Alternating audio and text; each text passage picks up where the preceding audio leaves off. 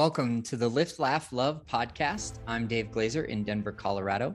My mission is to educate our audience as they navigate modern dating with text messages, social media, and dating apps as a primary way that people meet and communicate with one another in the modern era. Each week, I'm going to invite an expert guest or real-life dater to come join me on the podcast to expand the way that you think about and approach modern dating. Thank you for joining me on this journey, and please hit that subscribe button and share this episode with one person that you feel would get a lot of value out of the conversation. Without further delay, let's get into today's topic that will help you understand yourself and others as you navigate modern dating. Hey everyone, welcome back to the podcast. I'm honored to be joined by my special guest from Los Angeles, California, Dr. Kate Balestrieri. Did I say that right? You did. It's so nice to be here. Thank you for inviting me on your show. Yeah, thanks for joining me. It's been a long time coming. We met on TikTok originally and then connected through Instagram, and we're both very busy. We are busy humans. Yeah. What's life like in Los Angeles for you? I mean, today it's pretty beautiful outside. So my days consist of wondering how I can get out in the sun and enjoy a few minutes of vitamin D in between sessions. But life is good. It's robust. I have a team of 10 across the country, and we work with clients every day along that intersection of mental health, relationships, and sexuality. So I stay pretty busy. Yeah, it sounds like it. And you have one of your teammates working in Colorado too. Yeah, I do. Yeah, Elena Bahar is licensed there, and she's such an incredible clinician. So I'm excited for people in Colorado who want to work with a couples therapist. She's chef's kiss. Awesome. That's incredible. It's one way to further our reach and our impact by having a team that works with us, that believes in what we do, and to impact more lives. I can respect that a lot. Yeah. Well, I was curious about what it is that you do specifically, and tell me a little bit more about your area of expertise as a certified sex therapist, PACT trained therapist as well. Dr. Stan Tatkin's one of my favorite authors to read. He's amazing. Yeah. Well, thank you for that. For that segue. So I'm a licensed psychologist, a clinical and forensic psychologist, and I am also the founder of Modern Intimacy, which is a group psychotherapy practice, and we have a presence in 6 states. We have clinicians licensed in California, Colorado, as you mentioned, Connecticut, Illinois, Florida, and New York, and we're growing. And we really specialize in working with people around, as I said earlier, that intersection of mental health as it impacts and influences our relationships, our sexuality, and the feedback loop that those different experiences and domains of life have on our mental health. So my team and I work with folks on healing from different kinds of trauma, understanding themselves more deeply and more contextually, learning how to communicate more effectively, and really showing up for embodied eroticism and having the sex life that they are keen to have. Yeah, thank you for sharing. What does embodied eroticism mean and look like in a relationship? Tell me more about that. So different people might define that in different ways. How I think about it is being really present with mind and body as you are cultivating eroticism and sharing that within your own your solo self practice, or with your partner, if you're partnered or choosing to be partnered in that moment. But really kind of staying present in your body and conscious and really aware of everything that sex can bring in the moment, and then the ways in which it can enrich your life, even when you're not being sexual. Yeah, thank you for that explanation. I can understand how somebody listening to this would kind of get a little bit tense or tight when hearing those words, because that's really vulnerable for people. And yeah. I noticed in our conversation before we hit record that we both share the understanding that fear shows up in relationships, and how do people feel that this is confronting, or how do they have fear show up around intimacy and eroticism? I mean, that is such a great question. I think it's born out of many different layered contexts. So we're often told that sex is one of the most important things that we will do with a partner, and there's a lot of emphasis put on the role that sex plays in our life and the different, I think, ideological belief systems that people are born into sort of become mm, this source of truth, even though it's a constructed truth. So, what I mean by that is because we're often told that sex is this like sacred, wonderful thing that you do with a partner who you love, it carries a lot of importance. And it also can feel very vulnerable just because we're human beings, naked, and we have all of the vulnerabilities that come with that.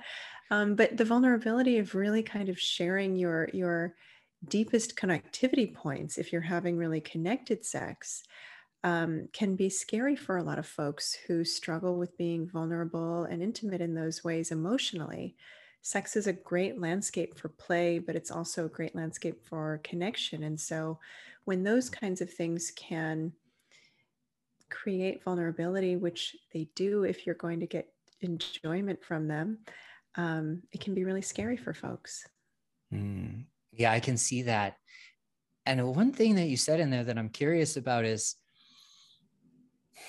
summarize that last statement of around fear and vulnerability. Did I hear you correctly? Yeah, vulnerability is a huge catalyst for fear because if you think about it this way, our minds are pretty much geared toward recognizing threat and optimizing our lives to avoid threat. And vulnerability is something that can feel scary. If I open myself up to you and you don't like me, I might get rejected and that feels really scary, or I might be judged. And we're organized to identify and avoid these kinds of threats. I'll call them threats. Um, so in relationships, little things can trigger a big threat response because it represents all kinds of fears about feeling ashamed or feeling exposed or being judged that ultimately can run the risk of rupturing our connections with people. We're relational beings, so we want to be connected in some way. And when something threatens that, it can feel so big. Yeah, I can relate to that. And another thing that I can relate to the clients that I work with or the people that reach out on TikTok and through the podcast with questions and concerns, and they say, well, it's so hard for me to date these days as I'm just better off alone. And I hear the exact opposite in your share that we're connecting beings. And that's true to my core. And part of the mission around here is to educate people on what that looks like and feels like. And although it can be hard to face those vulnerabilities with other people, there's a lot of bravery and courage that comes along with it too. Mm-hmm. I know there's not a question in there, but what comes up for you as I say that? Oh, I feel like I'm in a therapy session. I like that language. What comes up for me when I hear you say that is that, we are relational beings, right? But that we can get security in our relationships in lots of different ways. And one of your favorites, Stan Tatkin, often says that we just need one consistent person in our lives to serve as a historian, someone that we can reflect to, somebody who has seen and witnessed us throughout our lives as a constant. And typically in our adult lives, we find that in a partner or a very best friend or something like that. So, when we look at relationships, it's important that we create space for there to be some important ones in our lives, even if we decide that a romantic or a sexual relationship isn't where we want to be right now. Yeah, that makes a lot of sense. Like, I think that understanding the different types of intimacy between physical and sexual and emotional and so forth, that one person can't be everything to us. They can't play every role in our lives. But I like the way that you frame that historian that you check in with. Yeah. And let's touch on the length of that relationship, because I think that the constructed truth that you were referring to earlier really resonates with me, of like, you have to find the one, or marriage is forever, but not every relationship is meant to be forever, even if it's a friendship, intimacy, or Right.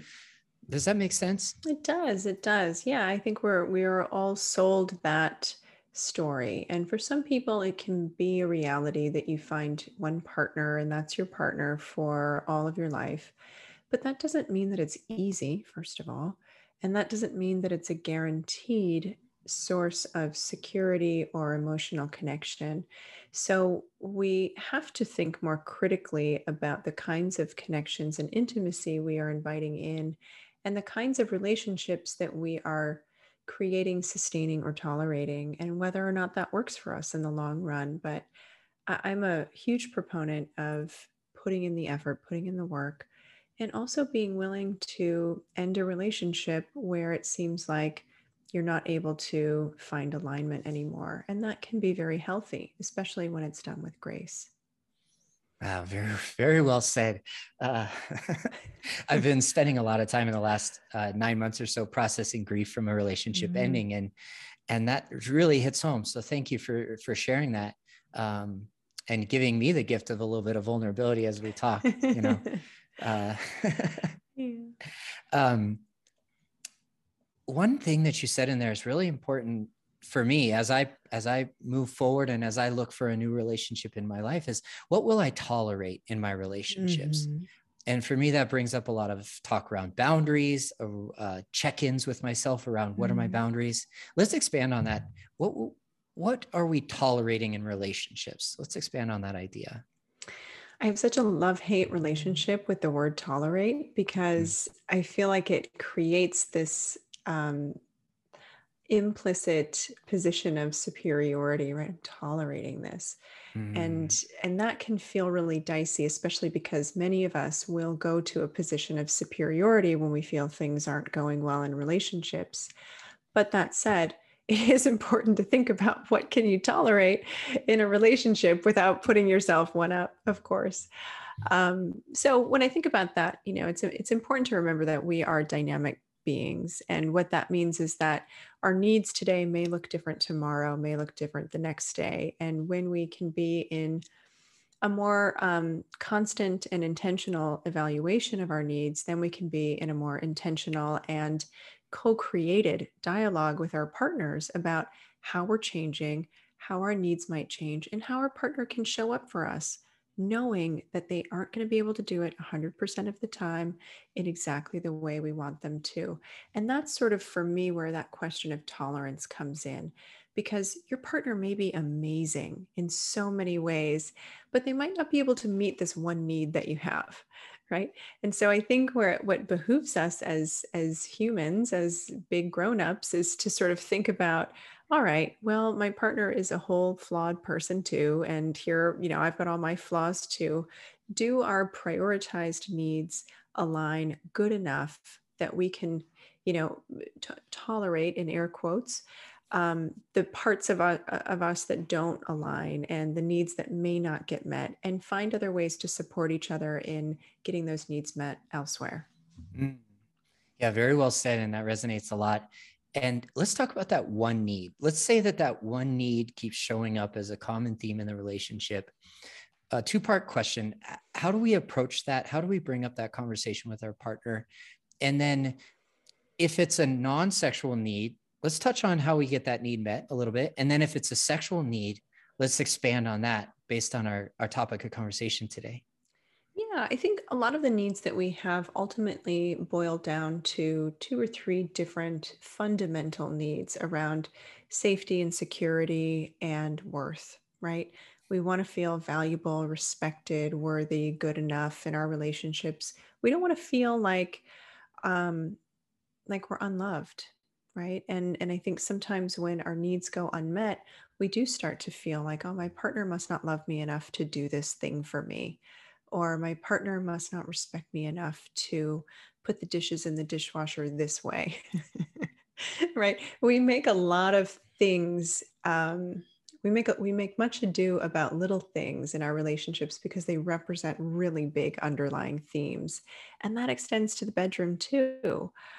So I would invite people to think about what's really going on underneath this need that I have, and what could it be representing to me, kind of big picture, because that's the real issue, right? If you and your partner feel like you respect each other, how they load the dishes doesn't really matter, right? But when we don't have that respect established and we don't feel it, then everything becomes, a battleground for that respect to get played out. Yeah, that resonates. Thank you for that explanation.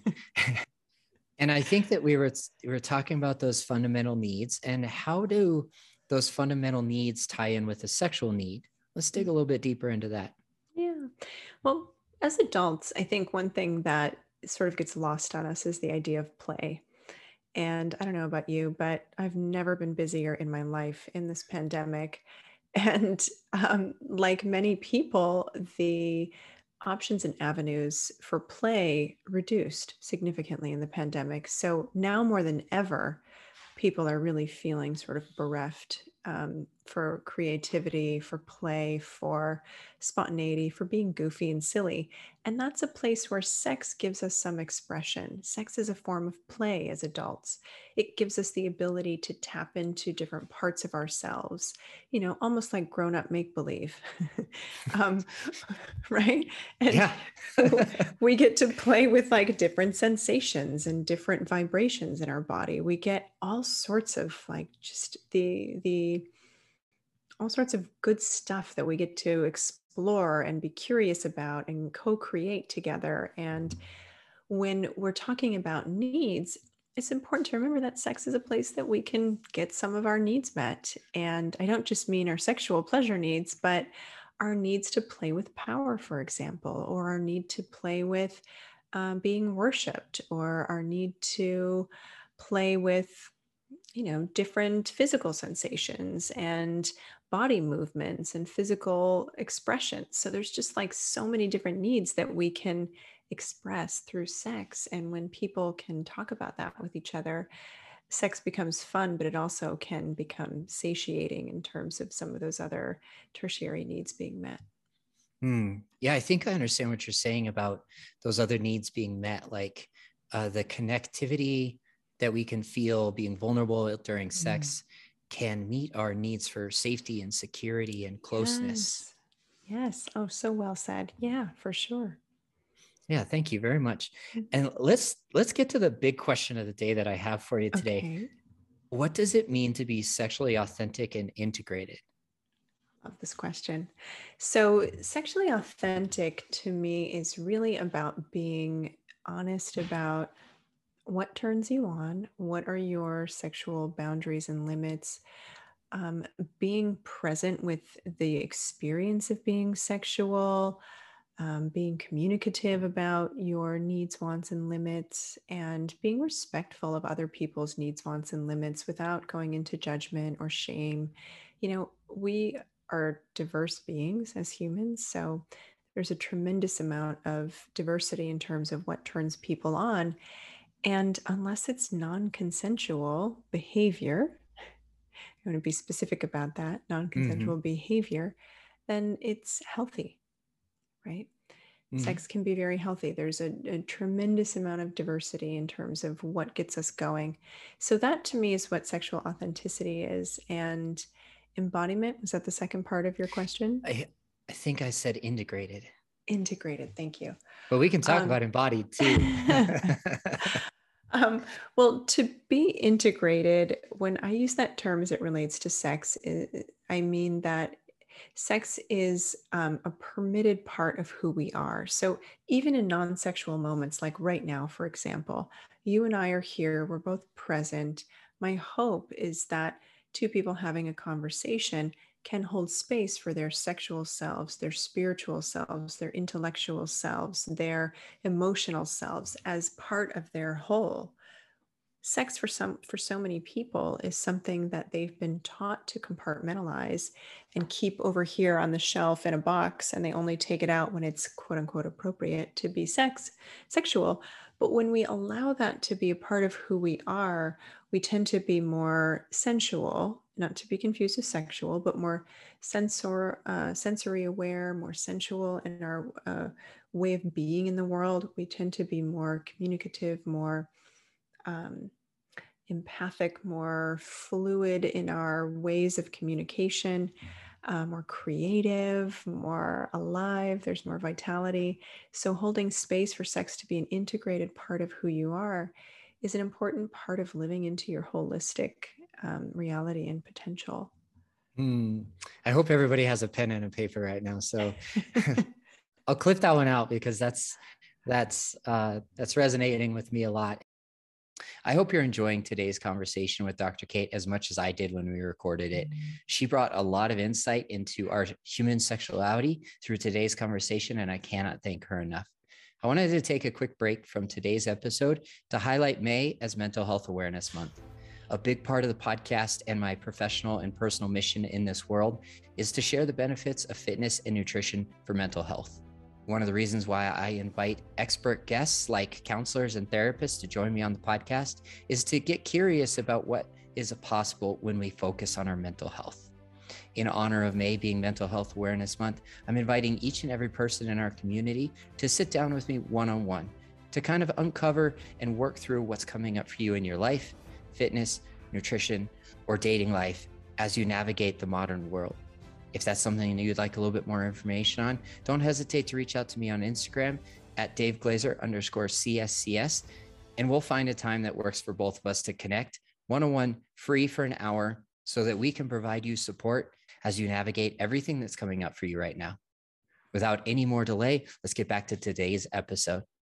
When you say that we're taught to compartmentalize sex and put it over here on the shelf until it's time appropriate, what comes up for me is a lot of shame that we're taught around our bodies and how we touch ourselves, and then how we bring up the topic of sex, how we actually engage in it. Let's expand on that idea a little bit more. Yeah, you're so right on. We are shamed away from our sexuality at an early age. And then for people raised as boys and men, they're often shamed away from their sexuality, but encouraged to be sexual in order to prove their manhood. So there's a very complex relationship with sex that many people are taught early and unconsciously that makes sex something that is not really about an experience of pleasure and connection, but it sort of makes sex this workhorse for our other ego needs. And in that regard, we can become very separated from our true, authentic sexual experience and authenticity when we allow it to be integrated into who we are and we stop making sex prove our worth. We can actually have a much more thriving and erotic sex life. And hopefully enjoy it a little bit more too. Hopefully. Yeah. And to that point, you mentioned embodied earlier. I feel as if times in my life when I was disconnected from my emotional being, my maybe disintegrated my emotions from myself, wherever that came from, what we're taught as boys, like you were alluding to. And then I found embodiment practices and I understood what it felt like to be embodied. I began to enjoy sex a lot more after that. Right. Would you feel comfortable sharing what that shift was like in terms of like what, you don't have to get graphic, of course, unless that's your jam, but what did you notice about feeling embodied? How did you know? For me, it comes with a lot of presence in the moment. Eliminating distractions. A lot of intentionality comes up for me, as well as understanding that an emotional connection is very important for me. And that helps me stay embodied during the present moment while I'm eliminating all other distractions and really just tuning into what I enjoy and what my partner is enjoying at the time. Yeah, I really resonate with that.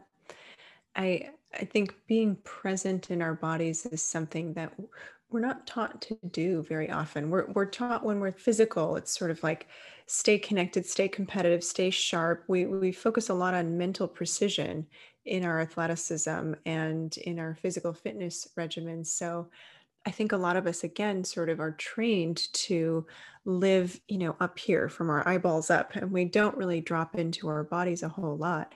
But when people do start to regain more connectedness with their body, that experience of every sensation becomes more alive, more vibrant, more layered, more electric and charged. And when you're with someone, you can stay more present with their sensations, and that creates a biological feedback loop that can increase sexual excitement and intensity for many folks.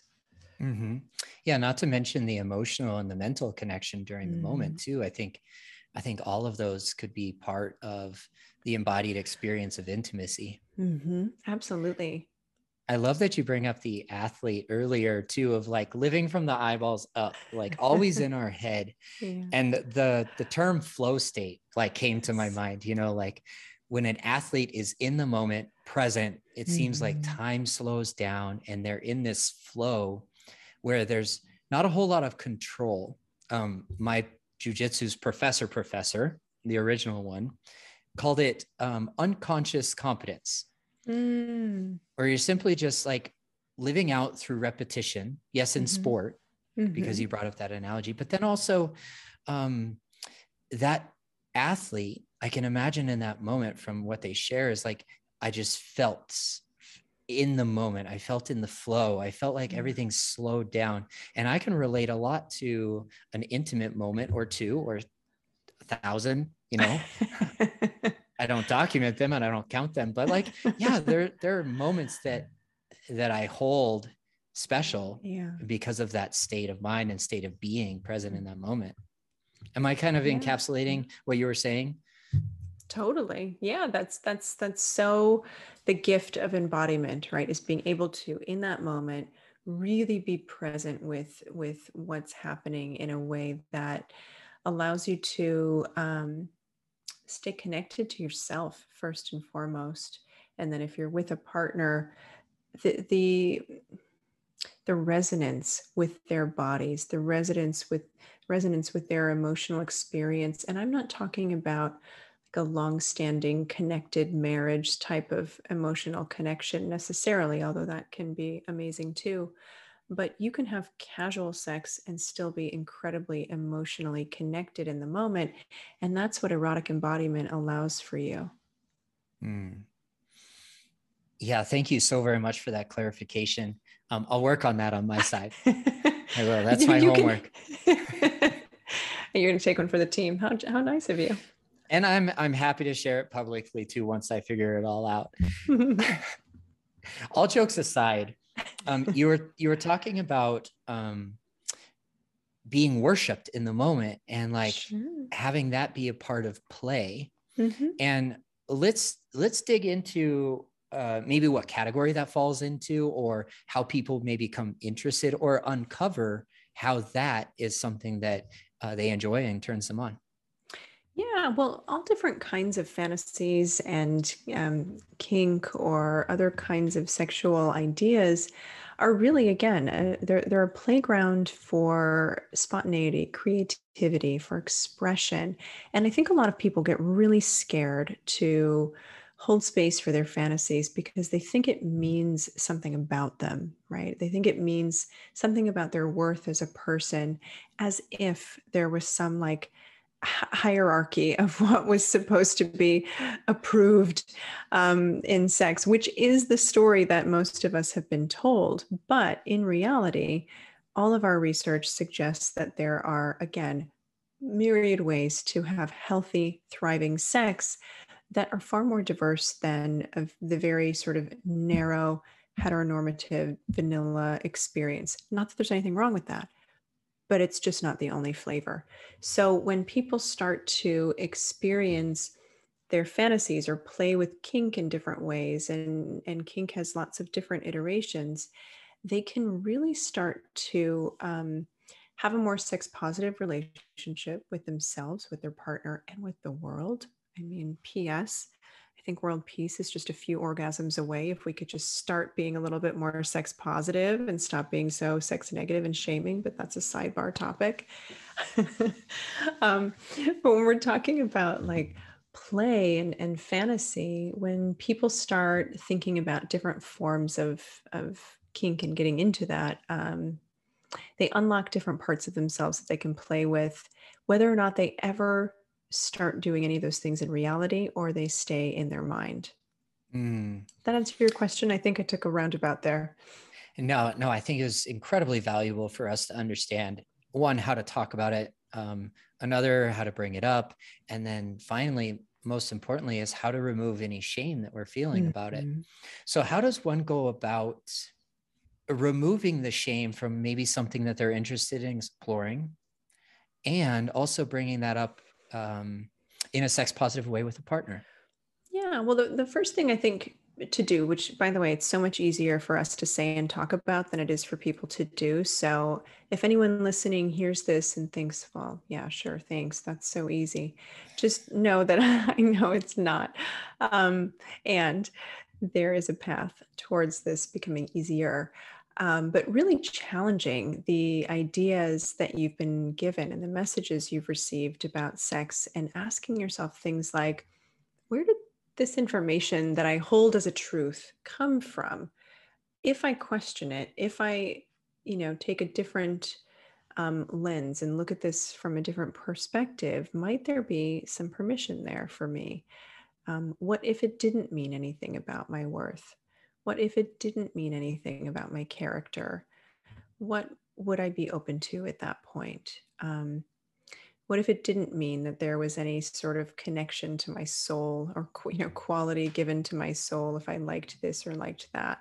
I think when we really start getting more curious about how we've learned the things that we've learned about the world and how to be in it, we can become more liberated from some of the arbitrary and constructed ideologies that keep us shackled to shame. Yeah, I can get behind challenging the status quo and the narratives that we've been taught consciously or unconsciously. I'm all about challenging those ideas.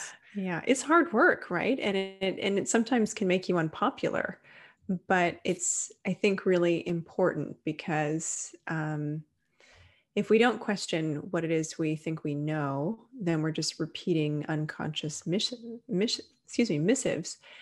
And I think most of us don't really fancy being robots to someone else's mantra. Yeah, very well said. That hits home, definitely. Growing up in a Christian household, we were taught a lot about putting sex on the shelf, waiting for marriage, one partner for the rest of your life. And as I've grown older and gone through my own relationship experiences, I understand that that's no longer my truth. And I have a 19-year-old daughter, and she's a phenomenal person. Like, I'm not sure how she grew up to be such a wonderful individual. And also, as we create this adult relationship between the two of us, I accept what she explores in her relationship life. That might be different than what I was taught as a kid growing up, or as an adult experiencing my sex life, and just understanding that she is always going to be her own human being. Yes. And I feel closer and connected with her when I listen and receive the gift of just the conversation that we have as adults now. That's really beautiful. Really she's beautiful. A big inspiration. So yeah, amazing. Yeah, I got off topic a little bit there. Okay. You mentioned the word kinks a little bit. Let's dig into that topic. Quickly define it for me, please, and then expand on, maybe people are curious about understanding what BDSM is, or other things that you've mentioned so far. Sure, yeah. So a kink is a really shorthand way of saying anything that kind of goes against the norm or the mainstream way of being sexual. I don't even like to use the word norm because it suggests that there's something that we should aspire to. But when I'm using that term, I'll just say sort of the data that's collected around the way most people have been taught to be sexual. I won't even say the way they are sexual because there's tremendous diversity, but many people were taught exactly like you just described. You wait until marriage, you find someone you love, you have this very beautiful, emotionally connected, monogamous, missionary position kind of sex. And that should be all you want and all you need in your life. And that's like the coup de grace. And listen, for some people, that is, and it's amazing and good for them. And I want that for you. And for a lot of other people, there are so many other ways to increase and um, experience sexual pleasure that deviate from that. And I don't even want to use the word deviate because it suggests that it's not okay, but it's, Mm-hmm. there's just so many different branches on the tree of what is considered healthy sex. And when we look at things like kink, we are exposed to lots of other ideas and how to create and experience pleasure. So that can be things like BDSM, which stands for, bondage and sadomasochistic behavior. Oh, it's a Friday. My brain just short circuited on me Sure. there. The D would stand for dominance as well. Yeah, it can also stand for dominance and submission. So there's Mm-hmm. two different definitions. Okay. Yeah. And BDSM gives us the opportunity to play with things like power dynamics and control, which can feel really, really regulating and erotically charged for people who maybe feel lopsided in their power dynamics or the amount of control that they have or don't have in their real lives. I can't tell you how many very powerful male CEOs I've worked with who have kinks around being humiliated and being submissive. And so it makes perfect sense to me, right? They go out into their lives and they run a company or they're really powerful. They want someone to take care of them. They want a different experience that they don't feel safe or is accessible to them in real life. So sex becomes the playground for that. And it's great. It's how they establish balance, right?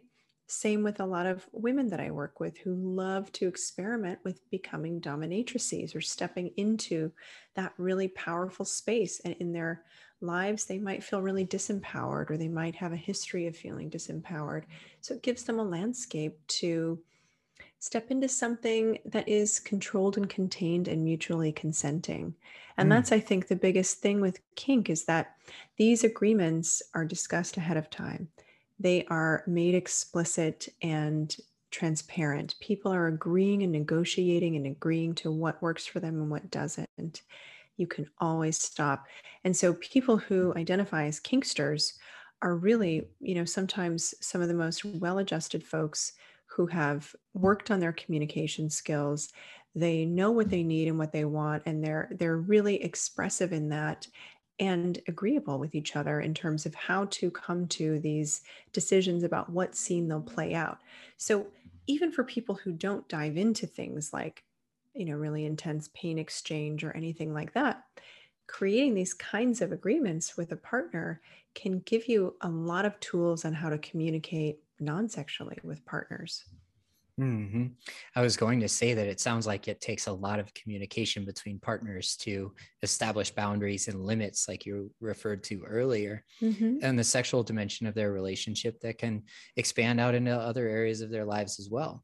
Yeah, yeah. And And so go often ahead. so often for kink, or within the context of kink, we're really talking about people creating more intimacy, right? Because sometimes it involves penetration, but often it doesn't. And the sexual play or the arousal is to these other emotionally intimate parts of the dynamic between partners. Hmm.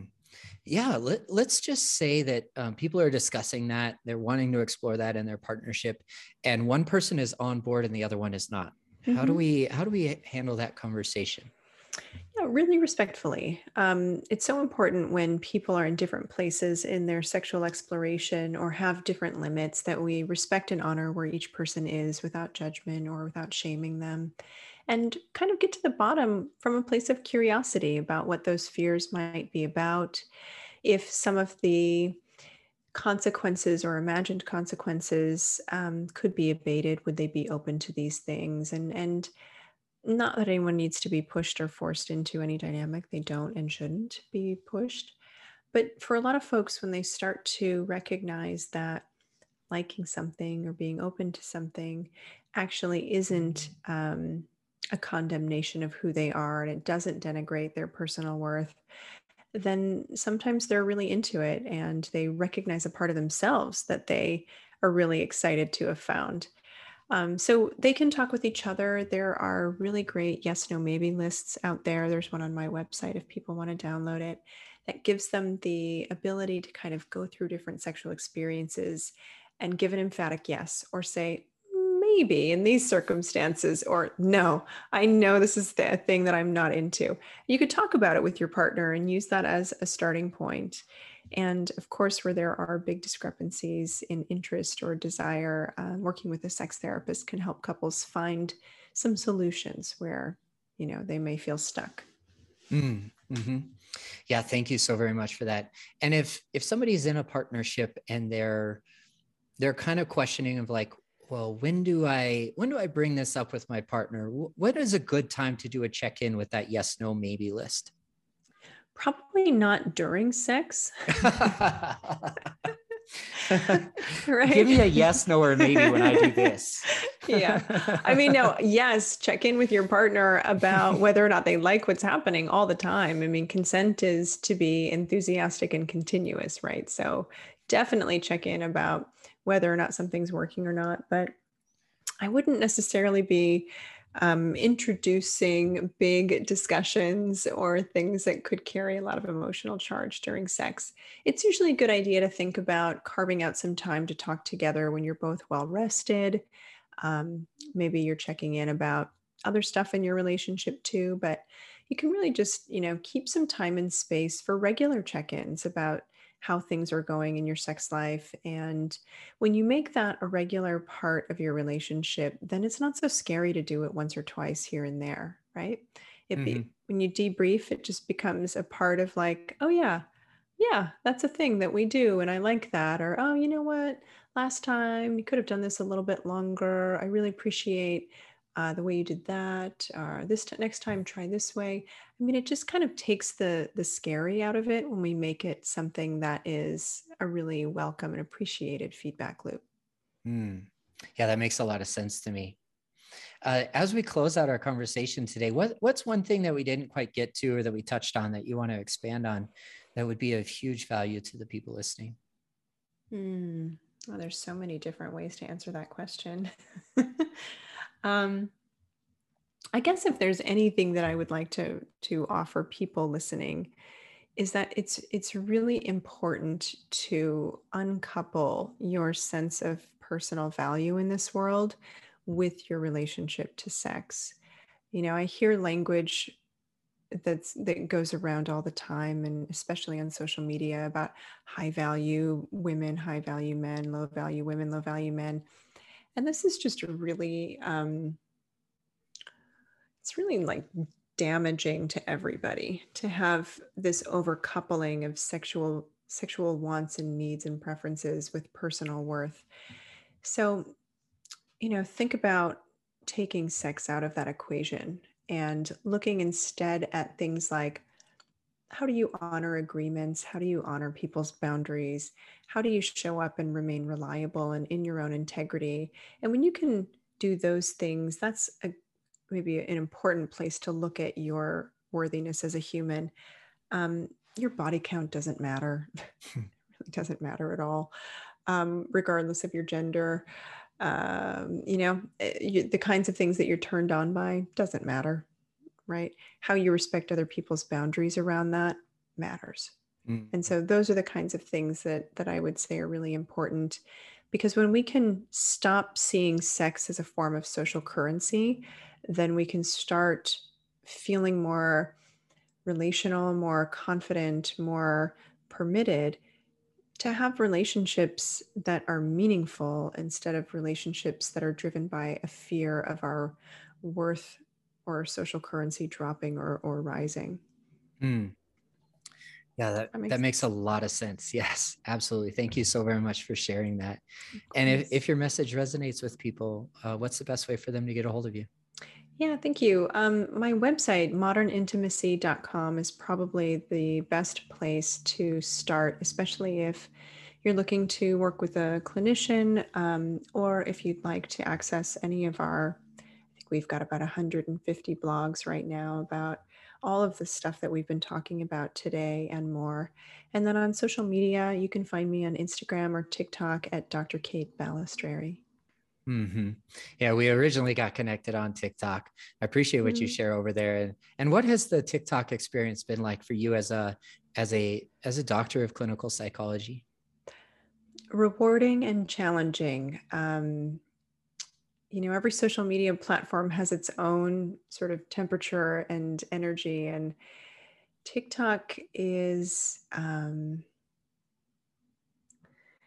TikTok is a place of tremendous curiosity and education and sharing and connection, like how you and I got connected. But it's also a place where people feel very emboldened to really uneducated opinions and to a lot of shaming and trolling. So I go in fits and bursts, and sometimes I'm on it regularly, and sometimes I take a break. Yeah, a break sounds nice every once in a while, especially if any one of those things becomes overwhelming Yeah.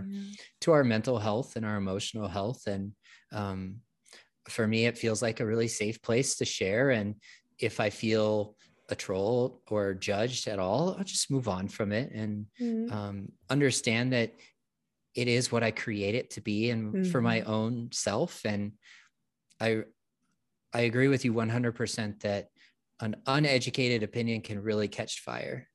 It really can. Yeah, it really can. And I think a lot of people mistake opinion for fact, and that's where it gets really dangerous. But I'm so glad that your experience has been pretty positive for you. Yeah, likewise. And otherwise, I wouldn't have been connected with a person like yourself. And thank you so very Yeah. much for taking the time to join me today. Yeah, thank you for the invitation. It's been so nice to finally meet you face to face and have a chat. So thank you. Yeah, again, thank you very much. I'll talk to you soon. Okay. Thank you so very much for listening to today's episode. I hope that you got a ton of value out of the content today and the topic as we discussed it with either an expert guest, myself, or a real life dater. If you're looking for a little bit more support in your romantic life, career, personal life, and navigating modern dating, please don't hesitate to reach out to me on Instagram at DaveGlazer_CSCS to ask me any question that comes up for you. We are excited to invite you to join us for our 21-day Get Over Your Ex challenge starting soon. We're going to meet weekly as a group so that you can have the support and education you need in order to move on from that relationship, no matter how long it's been. Click the link in the show notes or the bio on my Instagram account to apply for coaching today. Again, this is Dave Glazer in Denver, Colorado, wishing you health and happiness wherever you're at in the world.